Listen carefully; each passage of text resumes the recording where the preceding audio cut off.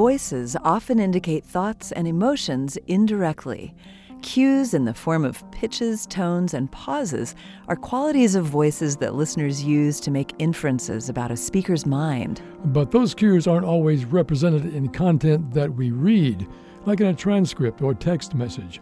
That can lead to considerable confusion between communicators. And when it comes to communication around topics of intense disagreement, like political primaries, hearing a person speak their opinion rather than just reading a statement of it makes individuals from the opposition seem more mentally capable.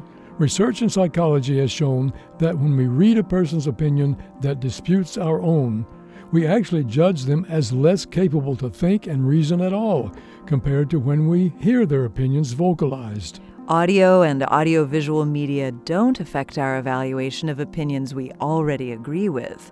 But when a disagreement is at stake, the medium we choose to learn about another person's opinions plays an important role.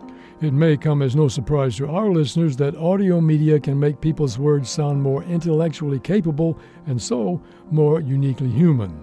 On a practical level, this means that giving an ear to the literal voice of the opposition on an issue that they care about can allow people to recognize a difference in belief without belittling the minds of others. The media we use to get our news and communicate about issues online is a crucial factor in how you form an impression of the other side's thinking. Choose wisely. Tune into media sources that can enable more humanization and better communication. This Moment of Science comes from Indiana University. We're on the web at amomentofscience.org.